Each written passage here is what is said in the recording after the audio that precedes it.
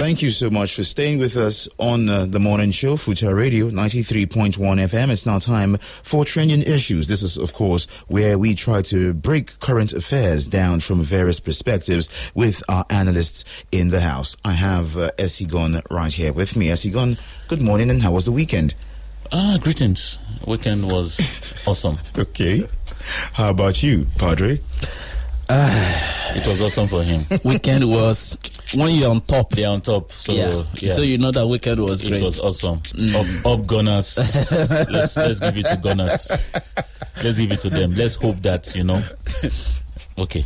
All right, no problem. Now, Esigon, I wish we could move on from this whole ASUU thing. I wish that the effects, or the ripple effect of this whole ASUU strike would not still haunt us, but apparently it still is. We're still having some rumors or some reports, this one coming from the Punch newspaper, that over this half pay of salaries of a thin, ASUU is planning protests, declaring lecture-free days and all of that. What is your take on all of this? Some people are thinking or are saying, based on the fact that ASUU had initially said or indicated that they were ruling out a strike action, that what is happening right now would affect students, so badly. Well, first off, I really am excited that we are considering alternative measures to striking. Especially, I will insist that let's assume that there was hope at the end of the tunnel. Let me not sound like a senator. For this particular administration on this issue, I would have said, okay. But from antecedent, from every body language possible, from every action, I think one should also resign and say, see, as far as this time is concerned, forget about it. Yeah. And then look forward to being hopeful. Not just being hopeful, but being a bit strategic. Yeah, going towards next year, because that next year is a time of decision that we need to make right. Okay. And that's the reason I keep campaigning, for this self-enlightenment. So that when the issues are tendered, irrespective of whatever bias, we will not be at that level where we can be easily bamboozled. Okay. Where we can easily be confused as to what are the facts that are staring us in the face. We will be unlike some people who, in spite of all the facts staring them in the face, deny that fact, who live in a world of their own, and as it's becoming clearer and clearer. So I like this stance. I like this also. And I've always said it, that of all the stakeholders involved in agitations concerning education and all that, they have stood out. They have been intellectual in their approach. They've been strategic. And this one is good. They have declared it just to indicate, to let them know, because there's a need to find a way to register your grievances within the ambits of the law. Okay. And then don't forget that the court issue is still there. It's still pending, true. It's still there. You see, it will amaze you that when it came to other issues, like some of us who are in the know, in public, issues that are in the public domain, like court judgments against federal government or court judgments against federal government personalities, you see the speed in which one judge says this and that judge quashes it. Like in the case of the EFCC chairman, all of us felt by now that he should be, has been taken to the prison by the IGP as ordered by the court. But we see how fast the court and that judge came up to come and quash that. We see now the Kano's case that, there's been a ruling, but then we see how fast that that was totally ignored, and then they are filing, new charges, still holding him, and all that. But then, the moment a judgment came, against ASUU, they started breathing and threatening and saying, and so it's clear. But I'm glad that ASUU did not, stain themselves, by behaving like they have been wont to do, as is evident. I mean, just go and check, and you will see. We know who the lawbreaker is per se. All right. So this is a welcome development. All right. And according to what we read, if it is true, it's just one day. They'll just do it one day. The students will relax. It's not as if they won't come to. They will come to school. They will come to work. Yes. But just that there will not be lectures. All right. In protest. So right. we keep looking for better ways. But most importantly is for us to make a better decision. Okay. As far as leadership is concerned in this nation. All right. Now let's come to Padre on this one. It's not just the children or the students that would be affected if anything were to happen between ASUU and the federal government, but parents as well. And the national president of the Parent Teachers Association of Nigeria, according to still the Punch newspaper, has condemned this particular payment of half salaries, for the Academic Staff Union of University Lecturers, ASUU. Padre, what is your take as to this 1 day off, 1 day off lectures thing that ASUU has reportedly embarked upon, and should the government be wary? Well, excuse me. First of all, I'm happy that we are not talking about strike, because from every indication, and if we have to go by emotion and everything, the moment the federal government did not pay that salary, the next thing one should have done to just say, okay, these people are not serious. Let's just go back on strike. But then, how do you? How fair would that be to the students? True. Whom you have just called from home to come resume in school. Some of them were already preparing for exams. If in a few schools, some of them have even started exams. Absolutely. And we also know the other situations surrounding it in terms of the risk of traveling, the risk of the road, insecurity. In fact, some students were kidnapped on their way to school. When you put all of these things together, then you just see that it won't be a reasonable thing for us to say they want to go on strike. And I'm happy that they are no longer thinking in that direction for now. But when it comes to this protest, for me, maybe I will take a little bit of digression from what Esigan is saying. To be honest, I don't see any reason for it.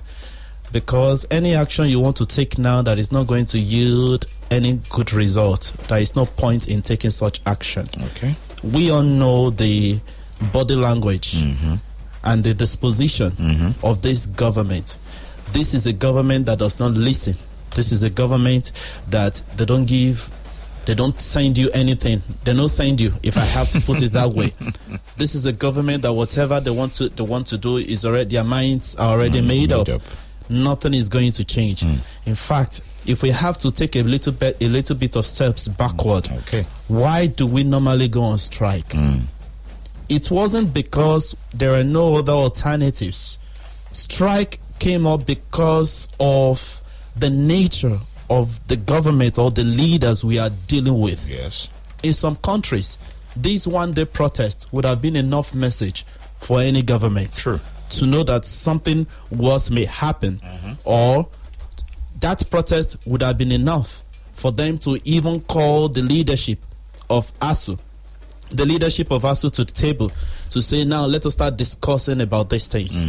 But we are in a government where whether you protest, you do this. Remember when the students were having their own protest? All the statement we made here. Yes. If you like, block road from now till tomorrow. So far, they are not passing through. In fact, many of them don't pass through the roads. They go by air. If you cannot go to picket the office of the Minister of Education, or you go to the office of the governor, or to the House of Assembly, where their daily activities maybe they stopped in one way or the other. If you don't do that, they are not going to do. In fact, even when you still do that, probably they will send policemen and some people to come and drive you out of the place. So for me, I get the feeling that ASUU is having, that is just like, let us pass across a message that it's not as if we cannot go on strike. I get it. But then the question is, where do you take your protest to? Are you just going to move around the school? Or the kind of protest we are talking about is like a sit-back protest where you just don't go to class. Protest can take different forms. It doesn't have to mean that you have to carry placards and move across the street or within the school compound. You staying back from your work strike itself is a protest. It's just that it takes a kind of a more damaging form than it is when it comes to other forms of protest. There are various ways. Okay. But for me, that one-day protest, is it going to yield any results? I do not think so. Okay. Because when you are talking to a deaf man, somebody who is deaf, no matter how much you shout, bring a loudspeaker close to the ears of that person, it's not going to make any effect. Okay. Maybe the only way you can now make effect is when you pinch him or when you try to make use of do something that will attract the other senses that are still working within the body of the person. Maybe that is when you can see some change. But for me, this one, the protest, I understand what ASUU is trying to do, but the question is, why are we having this protest? It's because we want to send across a message. It's because we want something to change. But is it going to achieve that? Let me bring that question to Sake. Sake, do you think that this one-day protest is going to change anything? Like they would always say, like we say here sometimes, the wind is blowing, the fowl's derriere has been exposed. Do you think that the government, the federal government now, should really look into some of the issues that ASUU is asking for? It has taken the federal government this long to do nothing. Since ASUU have resumed, what have they done? The body language is clear. They are not ready to do anything. That's the reality. And I think ASUU just trying to be civil by doing a one-day strike. We know what they can do. But, like Esigon said, it's obvious when you are dealing with this class of people, we should not too, for history's sake, for future, how do I put it now? Future. Yes, for the sake of posterity. It's becoming obvious who is more interested in education. As I've called us for almost 3-4 weeks now. Nothing positive have been done about payment. They've given them half salary. About UTAS, they are still sitting on it. They've been sitting on it since 2020. I hope one day they will rise up. You get up. And do something. Okay, no problem. Let's come to Esigon on this next issue. Esigon, we are getting reports. That from this one coming from Sunshine Truth, that kidnappers, are right here in Ondo State, have struck, stormed the road, abducted a worker, even as the manager for the worker managed to escape. What should we be doing differently, especially as regards our state security infrastructure and the fact that we have Amotekun here? Well, let's not forget that it's been a while that we've had any reason to have this kind of conversation. True, very true. Here, because at least to some extent we've been able to reduce. Like what we said is, if we get our security right, it doesn't necessarily mean that crime is going to disappear totally. True, of course. But at least it will be reduced, and then we will have assurance that it will be resolved. Because the critical thing about crime is not just prevention, but is resolution. Such that if we are not able to prevent before it happens, at least we're able to intervene where it is happening. Yes. Or if we're not able to do that, then we're able to ensure that the perpetrators are brought to book after it has happened, which is something that, as far as we're concerned as a nation, it's not something that we can say we score high on. Which is why we've been calling for a change of thought, a change of mindset concerning our security architecture. I'm waiting really to see the resolution of this, but it's just to show that we have issues. And these issues need a more comprehensive approach than a one-sided approach.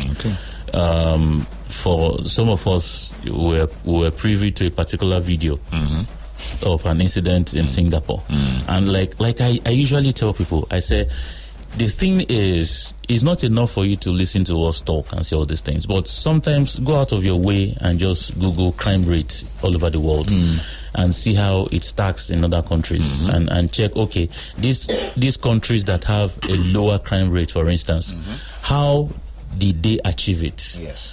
You will see that the social factors are important. The social factors are well taken care of. In other words, everyone is positioned to be gainfully employed, to be gainfully engaged, to be productively engaged, so that you can cater for yourself and you will be fine, to be paid, and you'll be okay. You understand? Then, secondly, means of deterrence are encouraged. Technology is deployed. What does that mean? Because I remember my dad telling me once that, stealing is not something that is the sole responsibility or sole practice of black men, you see, of black people. But you see, if you put a man in a room full of money without supervision, either he's white, he's yellow, he's orange, he's lemon, whatever his complexion, whatever his race, whatever his tongue, whatever language he speaks, in fact, whatever religion he practices, and there is no supervision, and he has this feeling that if I take this money, I can get away with it, he will fall for that temptation. Why? Because there's no supervision. But let's assume that there's a guard there. Yes, or CCTV camera. Or CCTV camera is there. As much as he will want to. You get my point? Yes. But that overseen will discourage him, irrespective of tribe, race, or religion. Very true. And then if he now knows that, okay, even after, let's assume that I push myself and I carry it, that I will be brought to book and I'll be seriously dealt with. That alone, you see, the thought of it will discourage. Okay. But most importantly is, if I'm thrown in that kind of room and if I work well, in 2 months, 3 months, I can make something up to this, you understand? And I'll be okay, so why steal what I can make? Yes. You understand? So you see that is a mindset thing. Is a poverty mindset that will make you go to a party and be fighting for a souvenir that you can afford. I think this table that you just shook is heavy enough. Let's come to Padre on this one. Padre, Esigon has made a good point about deterrence and means that which that can be done, and we all agree that there's no society that is not free of criminality. But do you feel like right here in Ondo State we are doing enough? Well, I think the government is trying its best, because what we used to have in the past, the story is changing gradually. Okay, and the personnel that are put on ground to achieve these things. To be honest, we have to appreciate and commend what they are doing. But are we doing enough? Okay, maybe not yet, because things don't change overnight. It takes time. It takes process. Remember, for instance, when Amotekun started, the numbers of personnel they have now wasn't the numbers they started with. True. I think after a year, there is some kind of recruitment.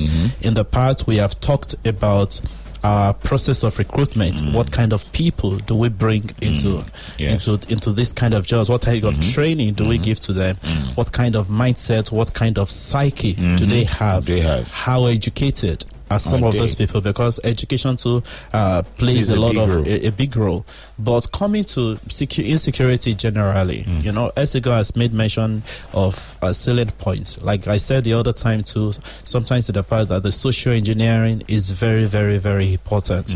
But then, if we also have to go with some of the things he has stated, one thing that we also have to point at some of the measures that have encouraged low crime rate in some of these countries is also about the first thing that I noticed that for me it also goes a long way. True. Is about the culture of the people. You know, just before we came onto this table this morning, we're still talking about integrity. That integrity has become a real virtue in our society today. You see some people do say something and they do something different. Today you see some people to be very, very vocal, to say they are fighting for human rights, and tomorrow, the moment somebody puts a finger in a bottle of honey and places it on their lips and they were able to lick it, and immediately you see something very, very, very different. But the question we also have to ask ourselves is, what kind of culture are we creating? You see, at least I can speak for the Yoruba culture to a great extent. Okay. You know, in those days, you usually give that example here. When you see somebody all of a sudden who doesn't have a job for the past 3 years, and in less than 3 months is already riding in a big car, is already living in a big house. In our culture, you look at such people, you don't look at such people with any kind of honor or whatsoever. You look them with suspicion. People begin to ask a question, or probably even relate those questions to your family, to say, look at your son, or your daughter, what kind of work is she doing, or what kind of work is he doing?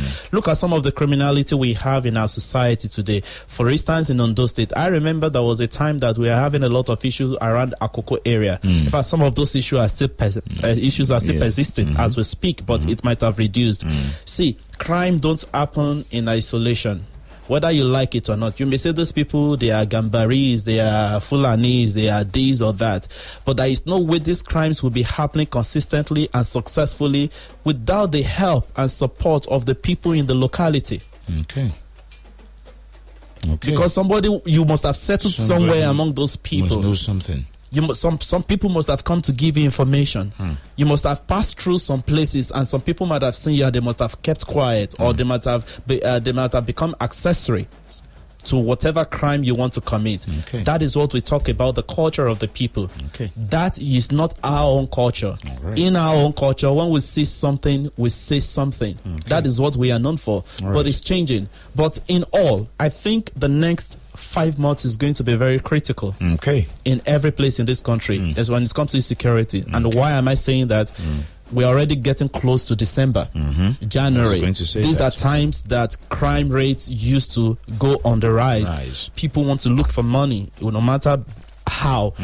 I still spoke about our culture. That is not our culture, but these things are changing, and some persons are holding on to some of these bad cultures. You see people, they want to do dirty December, as some people will usually say. And then immediately after January, what comes in? The elections. We all know what is happening in this country. In last week, we all know what happened in some states, in a particular state in this country, where people besieged the INEC office and they destroyed some materials and put everything under. There was some kind of arson that took place. So for me, the next 5 months are going to be very, very critical. Starting from now, and I hope that the Ondo State government will continue to do what they usually do and put in more effort, whereby we put men on the street, we try to do some kind of security checks, and that for the citizens too to be responsible, to know that when you see something, you have to say something. There is nothing bad when you see things with suspicion, but even when you do that in the right way, in the right manner, without kind of profiling anybody or doing it in a scornful way or whatsoever. All right, thank you very much. Thank you so much, Padre. Now let's come to Sake on this next issue. You can give your thoughts on that, but we have another very, very important matter to discuss here, which is the fact that we're getting reports. I mean, we have spoken about it before, that the country's refineries, have remained dormant for years, and that now petrol imports are gulping at least 17 trillion naira, even as these refineries are dormant. Okay. I want to say something about the security. In a nation that you have about 1.8 million students sitting down at home for 8 months. Or let's put it better, in 20 months out of 3 years now. All right. Yeah, at home. And you want security. The other people who have graduated are not grossly unemployed. Many that are employed, they are underemployed, And we are not deliberate. We are not deliberate about taking people out of poverty. Yes, that has been our propaganda that we are taking by giving, great gift, throwing money. We cannot even trace some of those monies. We cannot trace. Throwing monies away. We've not been seeing concrete evidences of, empowering the people. People, entrepreneurs, skill acquisition, and all that.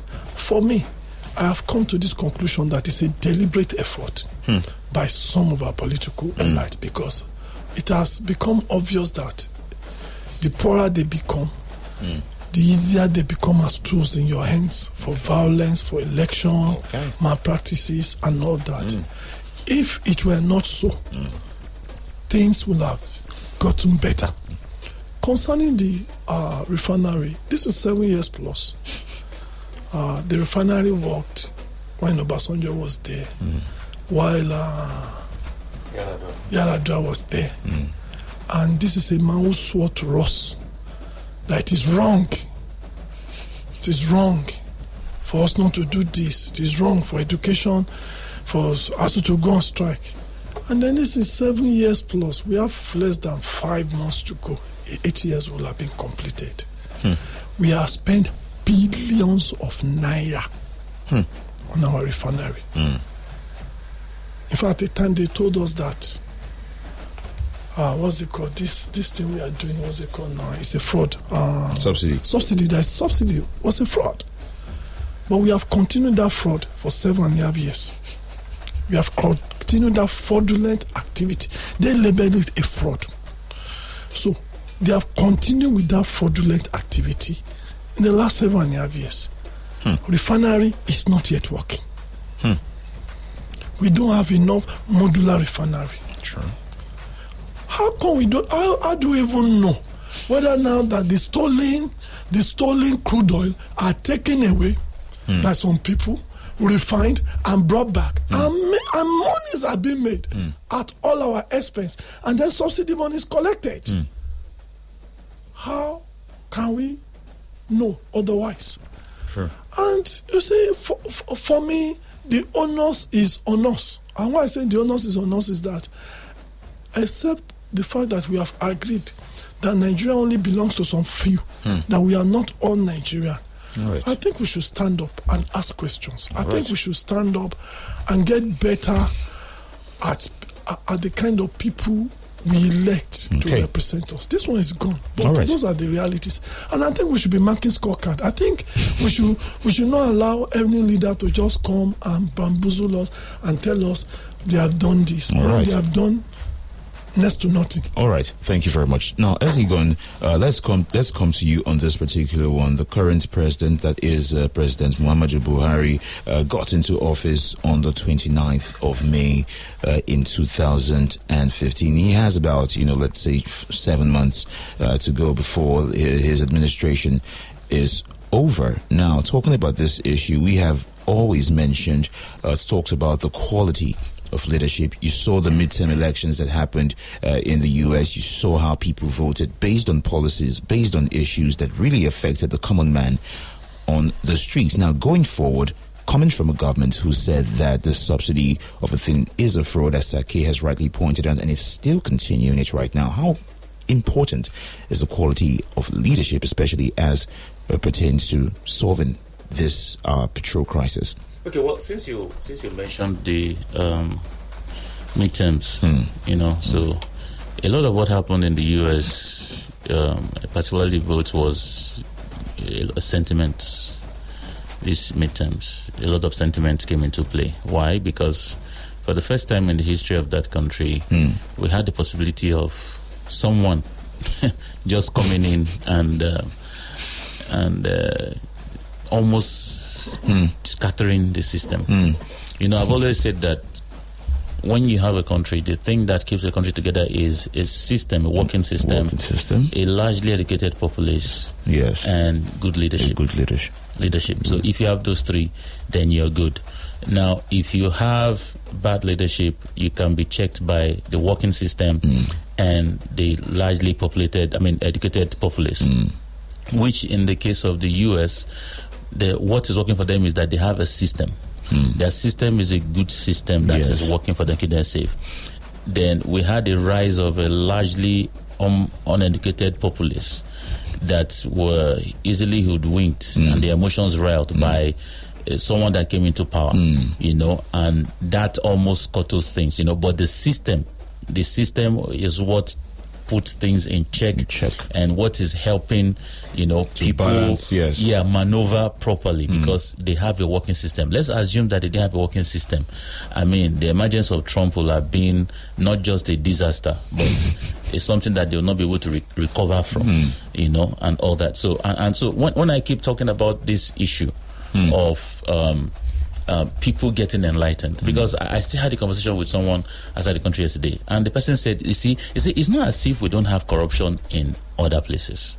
In the West, in the UK, I mean, we've had cases of corruption in the UK, in the US, and other places. Say, true. But they have collectively agreed that, you see, there should be the basics. Okay. There should be the minimum standard that everyone should be given that opportunity to access. So we should at least provide the basics. Okay. So if the basics are provided and you try to skim a bit off the top and you are not caught, they will say, okay, no wala. But if you get to a point where your skimming affects the basics, no, the system will revolt and the people will revolt. Which is, if we look at Nigeria, which one do we have in all these trends that I've mentioned? That is the issue. Okay, let me come to Padre with this one. Please just pick off where Esigo left off. Well, the truth is there. Some things are just given. Okay. If you have lived in this country for quite some years, especially in the last 7 years, you will see a lot of things. In fact, sometimes you don't even need to live in the country. Sometimes probably you just have to visit a part of the country. And the one part of the country can tell you almost everything about the country. I remember there was a time I made an analogy here. If you want to see what is going on in Nigeria, sometimes visit some of our institutions. And you go there for like 2 weeks, experience what people are experiencing, look at the setup, look at the facilities, the gradation, the structure, look at how it is being administered, the leaders there. And it's sometimes some of these things are enough. Is a reflection of what the entire country is like. And when you say these things, it's just some people just feel that you just want to throw shades at those who are the aim of affairs or whatsoever. You see, for me, I wonder how, in some situations, how our leaders feel. Although sometimes some of them will come out and say, hey, we are not happy about situation, blah, blah, blah. And I will just give you one example. How do you run a business? You say you are running a business. Maybe by paraventure, you have funds from outside. Maybe probably you have invested, you have bought shares somewhere in the past, and over the years, the dividends have yielded so much that you are able to use it to do a lot of things within your business. And after a while, while you are doing that business is not bringing in any money for you. But you keep on using these so-called dividends that you have got from outside to do whatever you want to do with your business, to run your business. Okay. And after a while, you start borrowing. Okay. And then as a manager, as the owner of the business, you feel comfortable. You feel that there is nothing wrong. Everything is fine. Everything is okay. For me, it makes me wonder what goes on in your head. That do you even know why you are where you are? Why you are doing that business? Do you even know what business is all about? And why am I saying this? Look at NNPC, for instance. For the past 7 years plus, we have not refined a drop of oil. And you pay people's salary. So the question I ask myself is, there are some people who work in that place that they just sometimes probably they don't even go to work. Yes, you may say maybe at the administrative level there may still be some works going on. After all, NNPC is still mining, they are still selling this crude oil, they are doing importing. Some people may be doing the paperwork. I understand that. But what of those whose work are majorly labor? Yeah, that is why NLC cannot really talk. So what of those who are doing labor? And we all know what it means to work in the oil sector in this country. We all know the beneficiaries that come with it.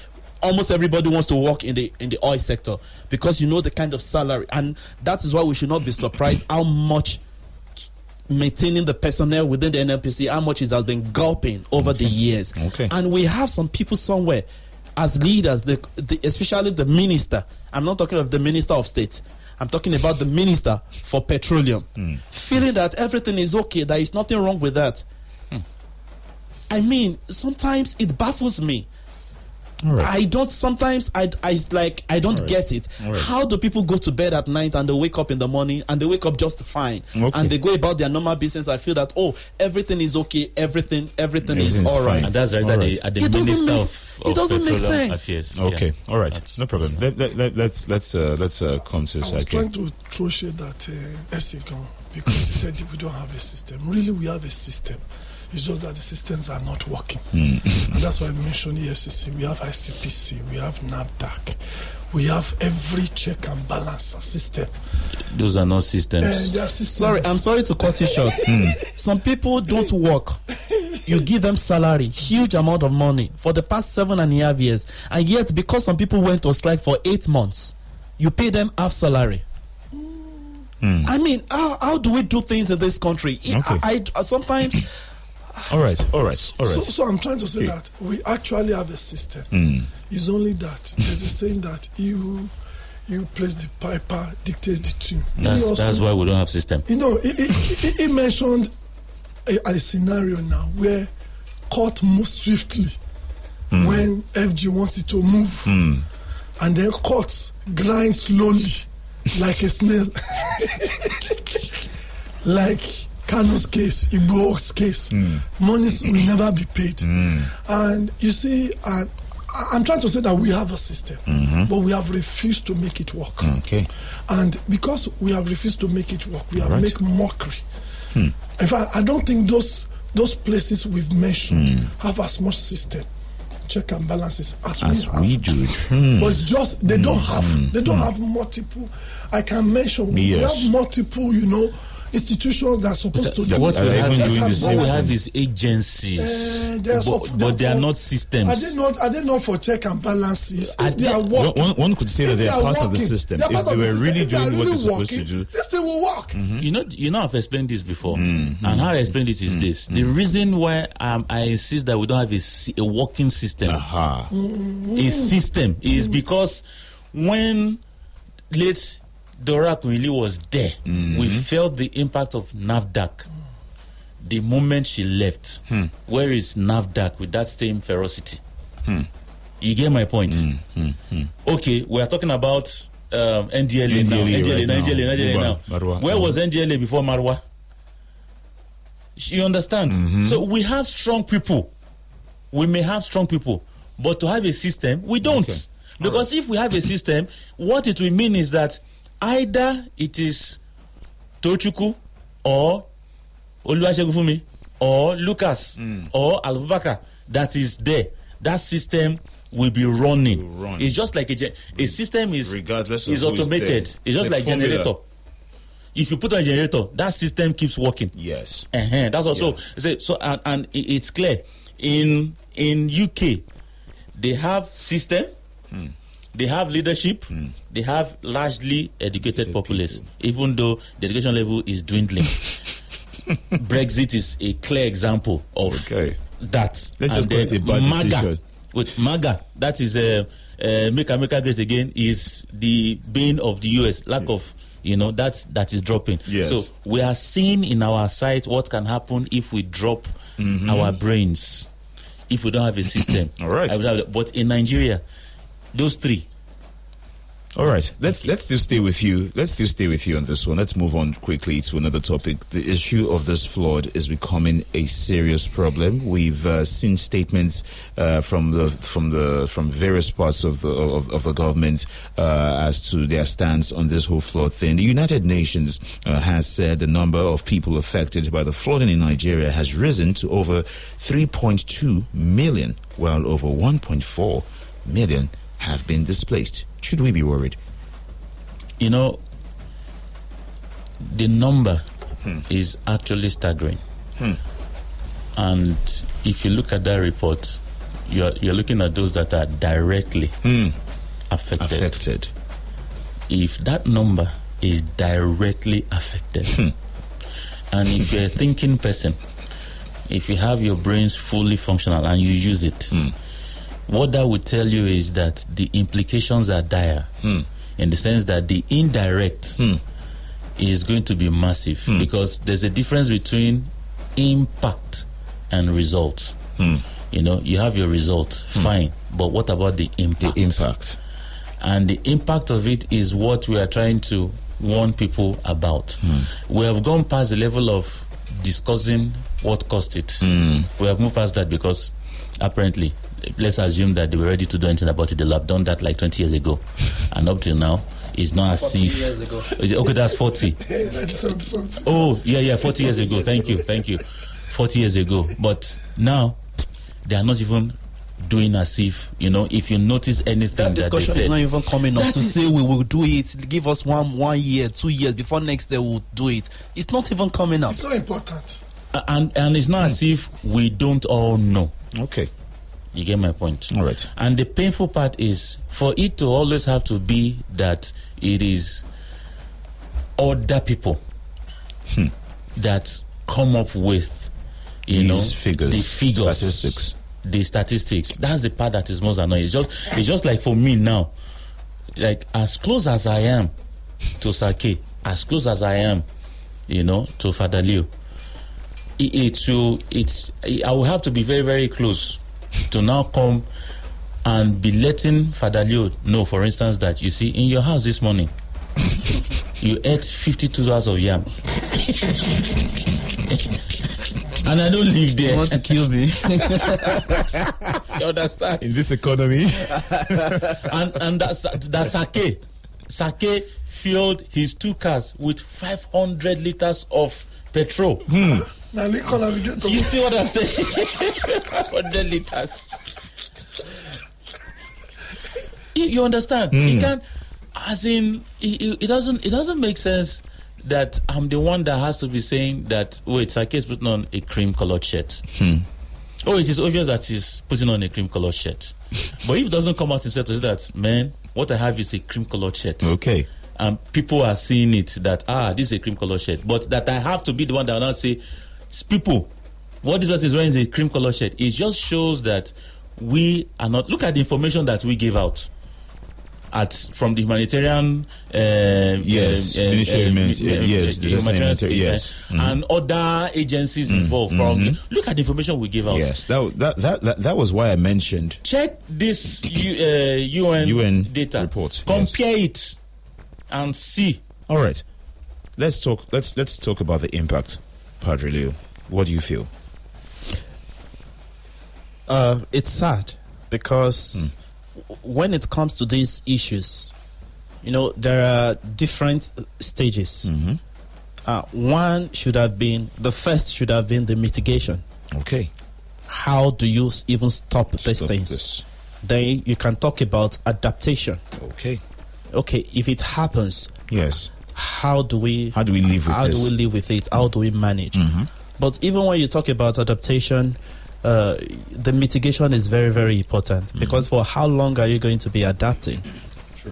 And the only thing we are concerned with is where money comes in, because you know that when you do mitigation, you are solving the problem completely, and that means monies will be spent. Monies will be spent just in a short while.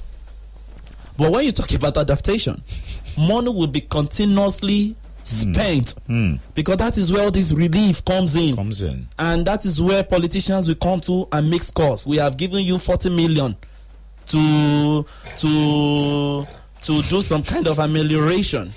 We are going to do this. That's when all these promises will come in.